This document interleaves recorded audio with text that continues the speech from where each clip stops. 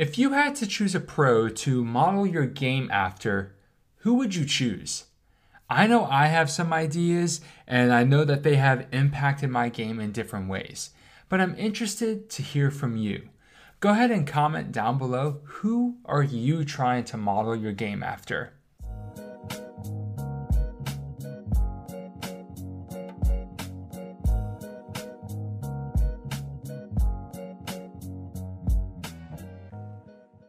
Hey everybody, what is up? It's Antonio. Welcome to episode 29 of Teach Play Disc Golf. I am so excited for this week's episode. We have some different things to talk about this week. We definitely still have some things that are following our normal agenda, but the topics themselves are slightly different. We have a disc golf skill that's going to talk about modeling our game after pros. After that, we're going to talk about what it's like to tour as a pro. Now, I'm not a touring pro, so this is a pro tip from Chris Dickerson, and I'm super excited to share what he had to say about this topic. After that, we're going to recap Maple Hill. I am so excited to talk about it. And then we will preview the USWDGC that is taking place on Thursday, the day that this podcast drops. So let's go ahead and let's get right into it.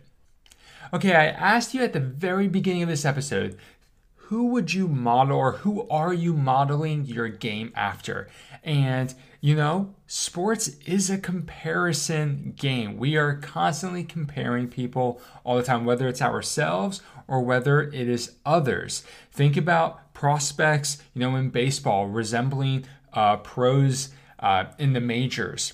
We have rookies, whether it's in football or basketball, rookies saying, hey, they have a similar play style to these legends of the game. And then probably one of the most common debates that we've had recently in comparison in sports is MJ versus LeBron. Who is the GOAT of basketball? Now, we may have opinions about that, but that's not the focus here. All I'm trying to point out is that comparison is part of sports, and that's okay. It's never ending. This podcast is not going to put an end to comparisons. But I want us to just think about pros that we try to emulate, pros that we try to model our game after. Something I want us to think about is it healthy and is it actually good for our game? You see, in disc golf, it's easy to watch a pro and say, I want to do that. And I saw Drew Gibson do it that way, Paul Macbeth do it that way, Kristen Tatar do it that way, Owen Scoggins do it this way. So let me throw like them. Let me throw exactly like them, because if that's how they do it, that's how I should do it. And it's natural for us to want to imitate some of these role models, imitate our idols in different sports. It's common to want to imitate these specific skills. Now, for a small percentage of people out there, when they're imitating their idols, it actually works for them. Something about it is the movement, the language that's used, it works for them. But for the vast majority, in my experience, it doesn't. It doesn't work for all of us. And there's one reason why, if we're looking at big, broad statements and not getting into the nitty-gritty details of it all, the big reason why is that we all have different bodies. The way someone else throws the disc is, while I may try to emulate specific things about them or about their throw, it's not going to naturally translate because my body moves differently. See, we tend to try to mimic the process, in this case the form, but that's not as beneficial as mimicking the principles. So really what we have here is a discussion of process versus principles. And I want to encourage you to allow the processes to inspire you and to motivate you, but focus on the principles. And here's what I mean. Pros as a standard have good form. You're not throwing at that level with that consistency if you don't have good form, if you don't have the fundamentals down in your throw. But instead of hyper focusing on one pro at a time, I want to encourage us to pay attention to common themes, these principles that we see among all the different pros. Mimic the things that you see a lot of the pros doing at the top level. I've had this discussion multiple times over the years running a YouTube channel. I'll talk about a general skill, let's say. And someone will say, James Conrad does it this way, Eric Oakley does it this way, Garrett Gurthie does it that way, so on and so forth. And I mentioned those three players specifically because they have some of the most unique forms or approaches to the game than some other players. And while it works for them, throwing the way Eric Oakley throws is not necessarily going to be the best way for all of us to throw. It works for him. It works for the way he learned how to play the game. But that just because that little hop step that both he and Garrett Gurthie do and how Eric flings his left arm up really high doesn't mean that we do that and we're going to get the same result. For a lot of these players, it's about timing and comfort and muscle memory. So we want to mimic the things that we see a lot of pros at the top level doing, specifically in the principles, because we're all going to have our idiosyncrasies and variations and nuances in our form, but it's the principles that are the same. For example, if I had two silhouettes of two different disc golfers, so meaning silhouette is just a black figure, basically a shadow, okay? And so you don't know who they are by looking at them, but I showed you their form in silhouette. And let's say it was Calvin and Anthony Barilla. You would know exactly which one is which just by their silhouette. You would be able to tell the difference. Same thing if I took Owen Scoggins and Kristen Tatar, or Paul versus Ricky, or Paige versus Kat. The silhouettes will be able to determine, based on the variations in all of their forms, who it is. But in all of those variations, with all of the nuances that they might have, they have the same principles. And here are 7 principles that they have. This is not at all exhaustive, but this is just overarching themes that I want to encourage you to pay attention to when you're looking at pros and how they throw. The first thing is the X step. We have some pros do quicker. We have some pros do slower. But the principle about the X step is that it's this transfer of momentum and weight from one foot to the next, and there is a rhythm to it. Okay, and so you want to make sure that you have some kind of rhythm with your X step. The next thing is lower body engagement. Every single one of these pros uses the lower body to throw the disc. They are not relying solely on their arm. The third principle that we see with all of these pros, even the ones I haven't named, is that their extension is out from their body, okay? I have been calling it extension now for the last several months, maybe even longer than that, instead of reaching out or reaching back, just to sort of separate what I mean, because for the longest time I said reaching back. I don't mean that, because people tend to think it means reaching directly behind you, and reaching out might seem a little strange. So extending out from your body. Every single one of these pros does that. You want to extend out from your body. With that lower body engagement in the second point that I made, the fourth point is this gliding forward. Now, maybe the term gliding doesn't help with you. Maybe it's transitioning your momentum, shifting your weight, gliding forward, basically moving into your brace leg. Every single one of these pros does that with the lower body engagement, and they come forward onto their plant foot. With all of these things that I just mentioned, we then have the fifth thing, and that is this cascading effect that I've talked about several times that I learned from Cade Caps. And it's this cascading effect of everything starts from the ground and moves up.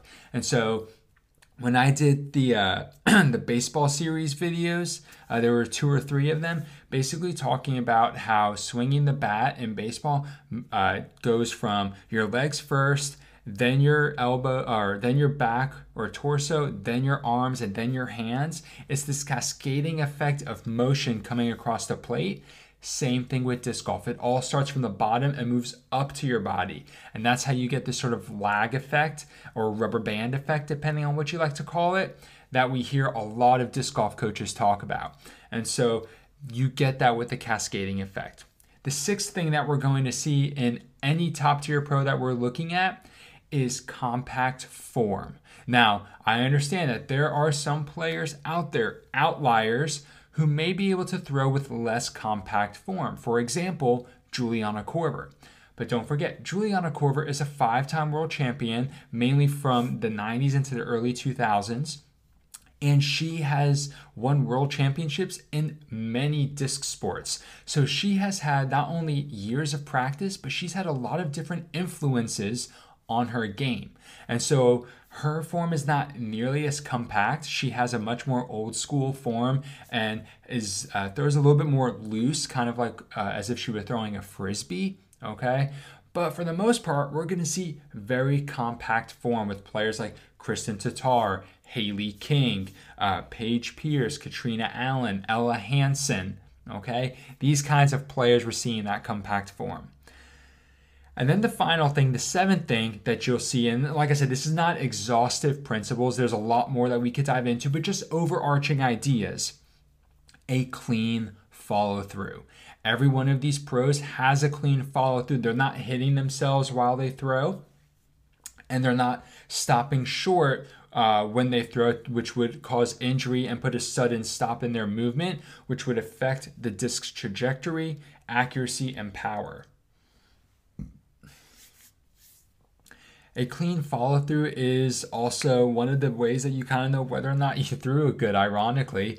How you finish the throw is a good indication of how well you threw it. Did you finish the throw well balanced? Did you finish exactly how you needed to finish on the throw? When you're throwing the forehand, was your chest pointed up at the sky, down at the ground, or directly at your target for it to help with that nose angle? So there are a lot of different things that are indicated by your follow through, and a clean follow through helps you kind of get a good idea that, hey, I think I was successful with this throw.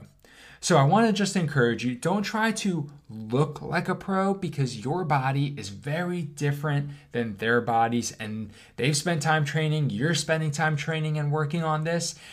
It's okay to look at the processes or their form and say, and be inspired by those things. It's okay to do that. In fact, that's encouraged, but don't get hung up on trying to throw like them, in the sense of, if we had two silhouettes of you and a pro, that they would look identical. Instead, take these principles and apply them to your form and allow your body to indicate and dictate to you the best way for you individually to throw.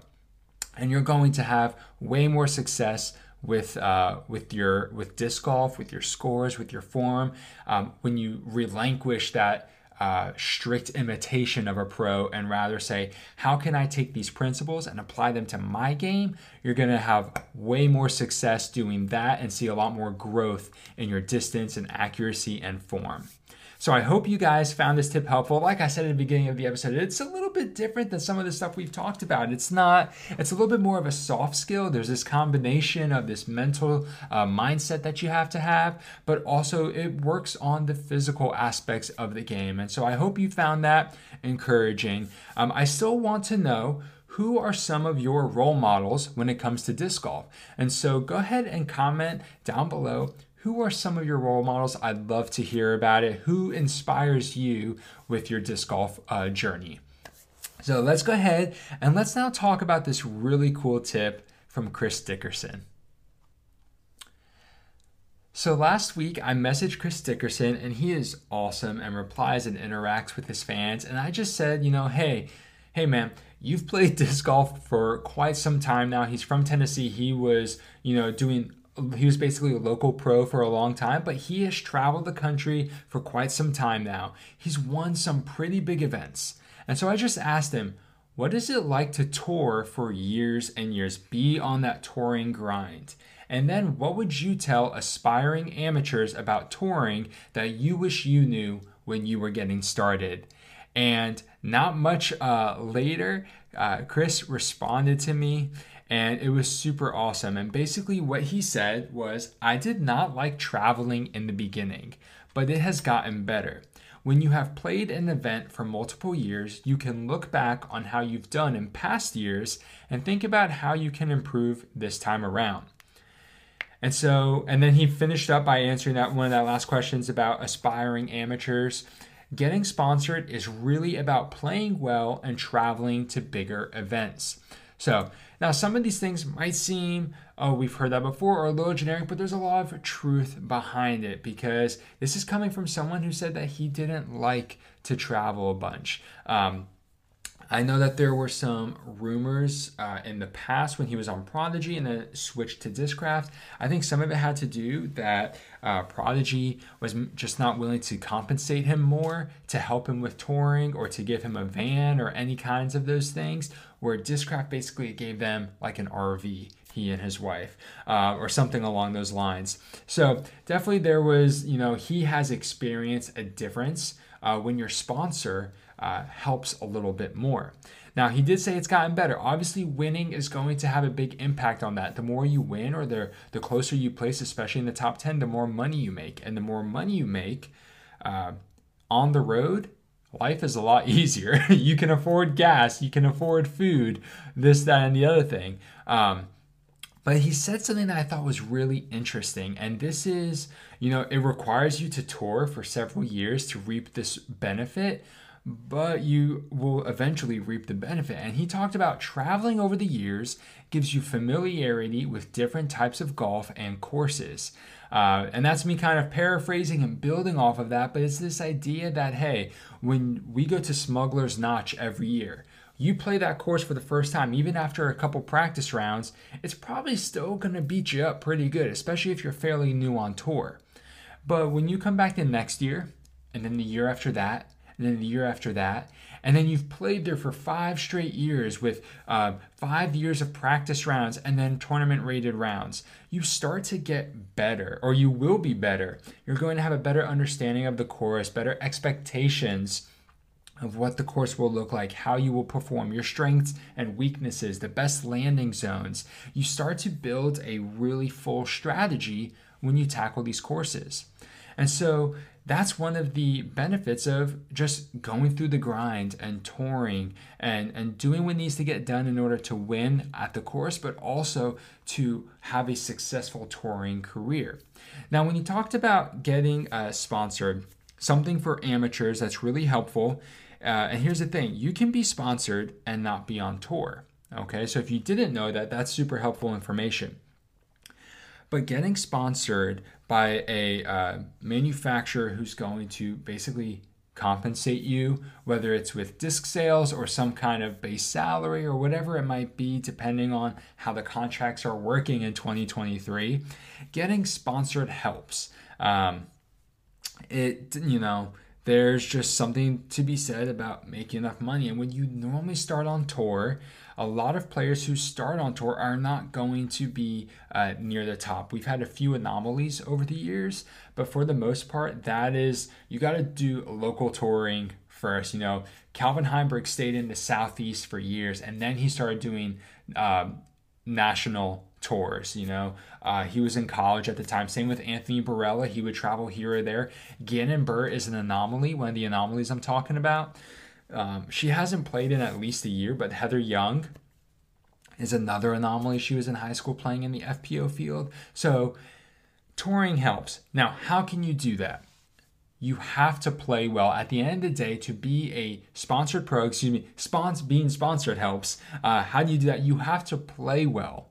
And you have to travel to bigger events. There is a cost that you have to be willing to pay before you can reap the benefits, reap the rewards from that. You need to go to where the quote unquote scouts are. Okay, if you're unsponsored, or maybe you're just sponsored by a local disc golf retailer, but you want to get sponsored by a manufacturer to kind of help and develop and build your career, you have to go where these major companies are hosting these bigger events. Obviously, you need to make sure you're good enough to play in them to catch their eye, but you have to go there as well. They won't hear about you if they don't see you play.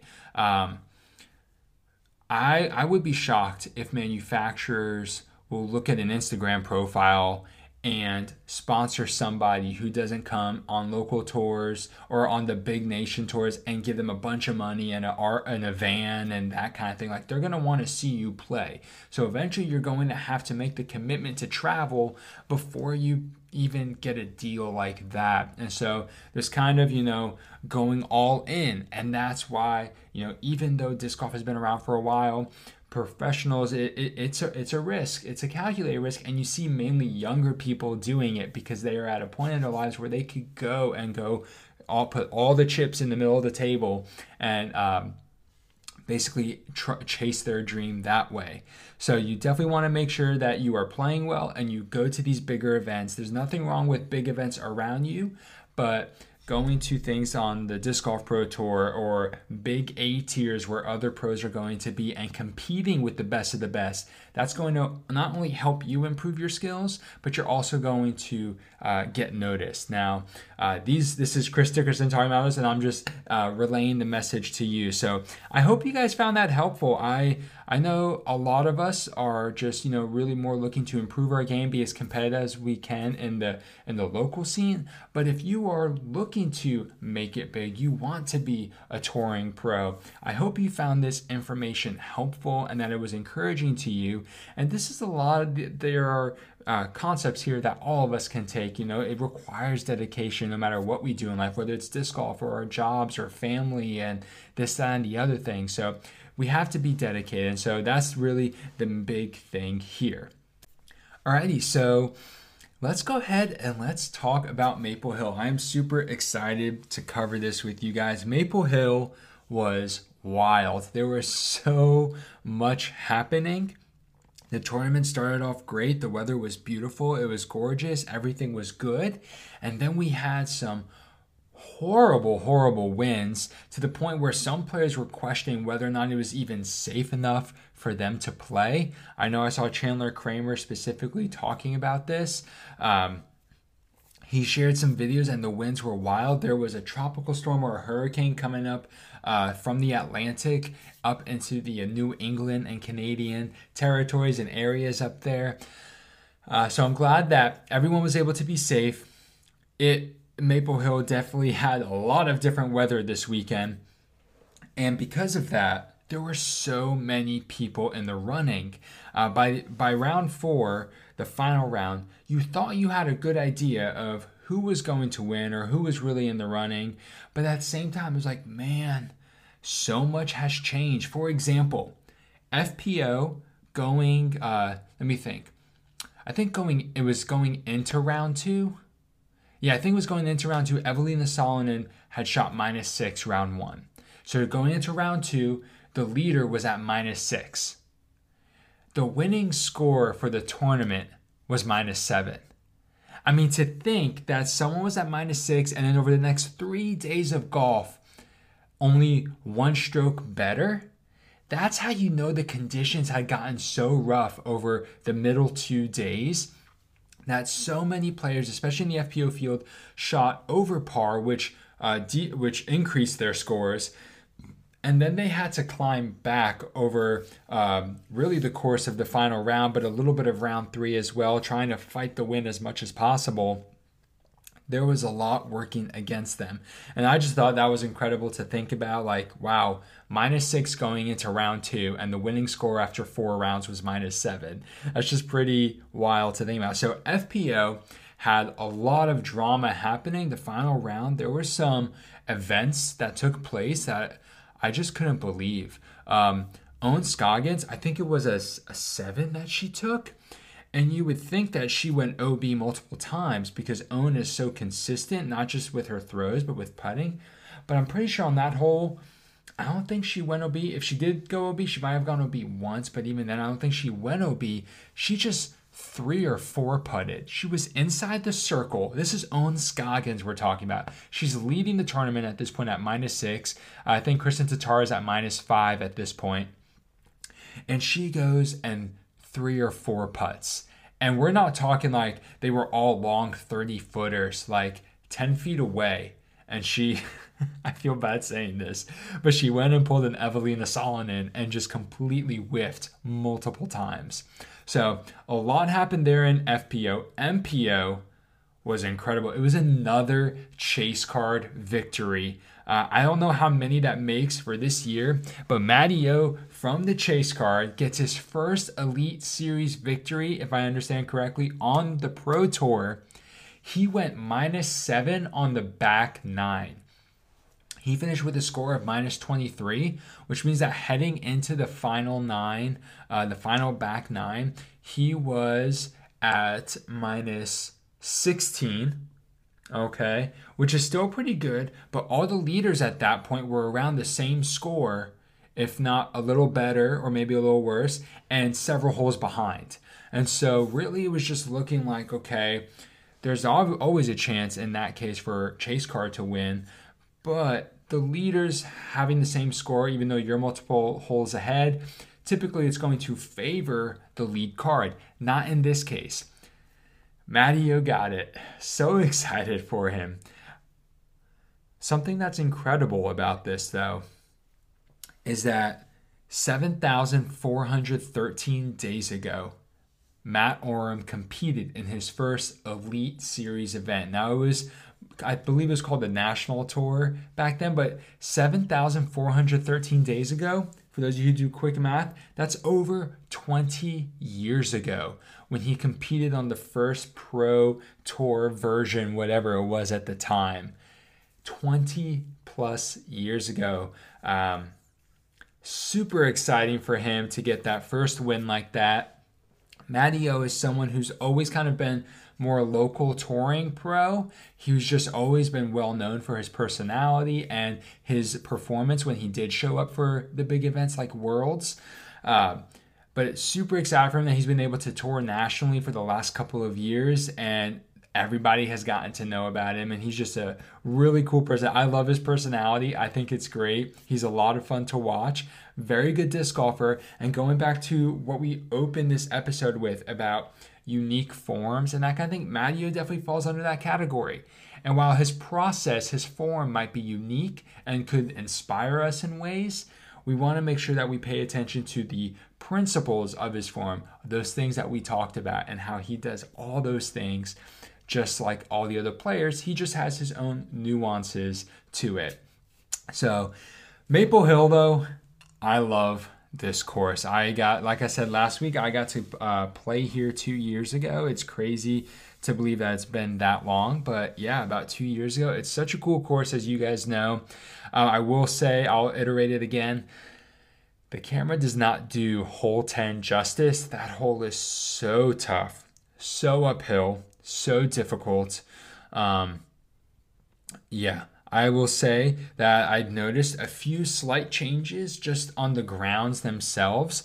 A lot of the commentators mention these kinds of things, like a rock wall on hole 2, I believe it is, to prevent the rollers. So that's a change. And several of the holes actually sort of had wooden barriers put up to kind of prevent some rollaways on some tricky greens. I think that's a really good touch by Gage and the rest of the Maple Hill crew who works on the course year round. I think that's a good touch. It's not necessarily making the course easier, but just more playable and enjoyable. You know, some of those greens are super slopey, and if you don't have something to kind of prevent ridiculous rollaways on what should be a good approach shot, it kind of makes it hard to enjoy a layout or a hole or a basket pin position. So I'm glad they made some of those changes. They cleaned up some of the areas. And the course looked so good. It looked like a lot of fun. Some of those water shots are so ridiculously beautiful, but so difficult.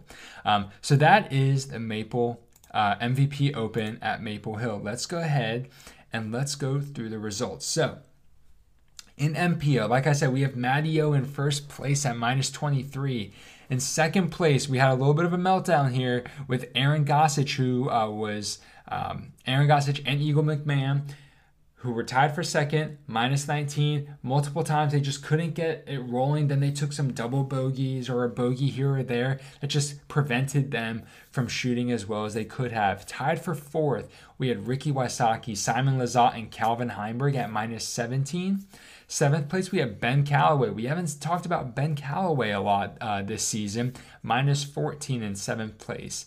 Eighth place, Ezra Robinson and Kevin Jones at minus 13. And 10th place, Alden Harris, minus 10. Another top 10 finish for Alden. So super happy for him. We had 11 strokes separating the top 10, which I feel like has been abnormal this season. We don't see that much separation in MPO. In FPO, we had Haley King in first place at minus 7. Tied for second, Kristen Tatar and Owen Scoggins at minus 6. Fourth place, Evelina Solonen at minus 3. And then fifth place, Holly Finley at plus 2. Sixth place, Holland Hanley at plus 3.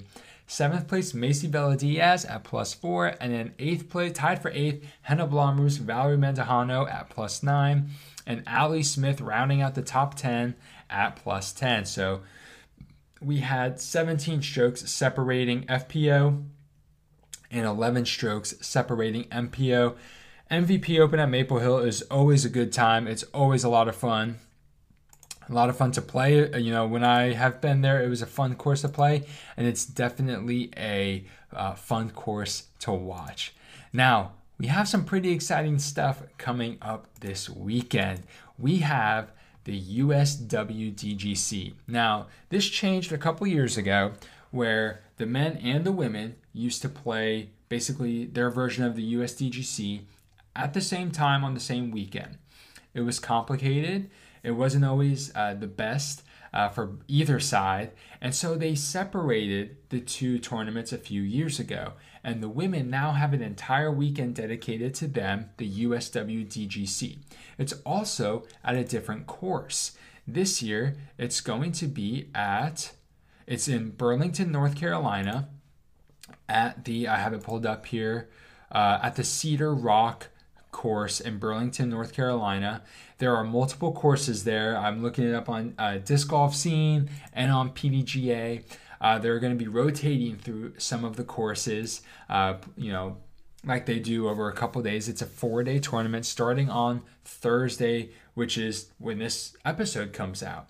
And something that's really unique, and I believe it would be the first time in history, if I'm remembering the statistic correctly, Kristen Tatar is looking to be the first player ever. I don't even think it's happened in MPO to sweep all the majors in one season. There are 4 majors. She has won all 3 majors, and she's looking to get the 4th and final major this year and complete the first sweep in history. That would be awesome. Now, this course is going to be challenging based on images and videos that I have seen. Based on what I've seen on UDisc and the disc golf scene, there's a combo of wooded holes and open holes. It looks like the players are going to be challenged, but it looks like it's also going to be really fun golf to watch. I am super excited to see what this tournament looks like and how it plays out. I think it's going to be a lot of fun. So with that said, I will be making my picks. Let's see. Let me pull up the roster of who's playing.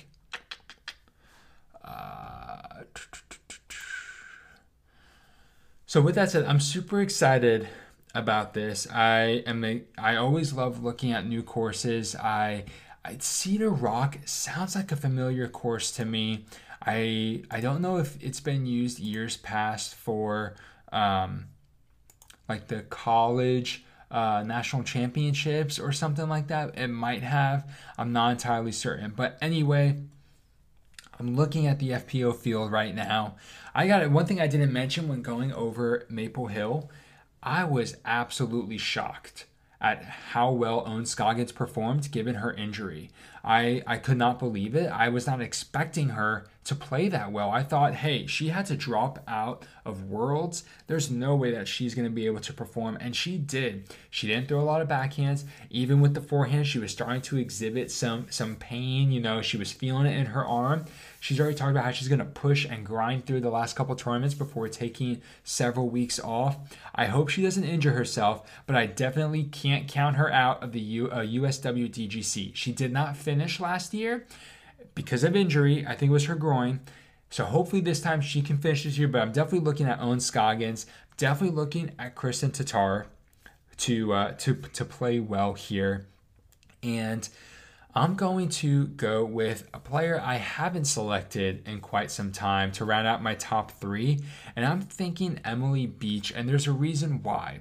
When we had the Blue Ridge Mountain Championships, I think in May, it was around that time, in this part of the country, Emily Beach played really, really well. And so I wouldn't be surprised to see her play really well again. And it would just be really cool. I believe she's lefty. It's going to be really interesting to see how she tackles some of these holes. So I'm super excited for that. So I'm calling on. I think Kristin will probably win if I had to pick 1, 2, 3. But my favorites here are going to be Kristin Tattar, Ohn Scoggins, like everybody else. But then my dark horse winner is Emily Beach. So I will put those on UDisc for the Grip 6 pick, and I'm super excited to see. I will share them on my social media, on my Discord. If you're not part of those communities, whether you don't follow me on Instagram yet or you haven't joined my Discord, links in the description to do that. That is everything, everybody. I hope you really enjoyed this episode. I really enjoyed talking to you guys about it.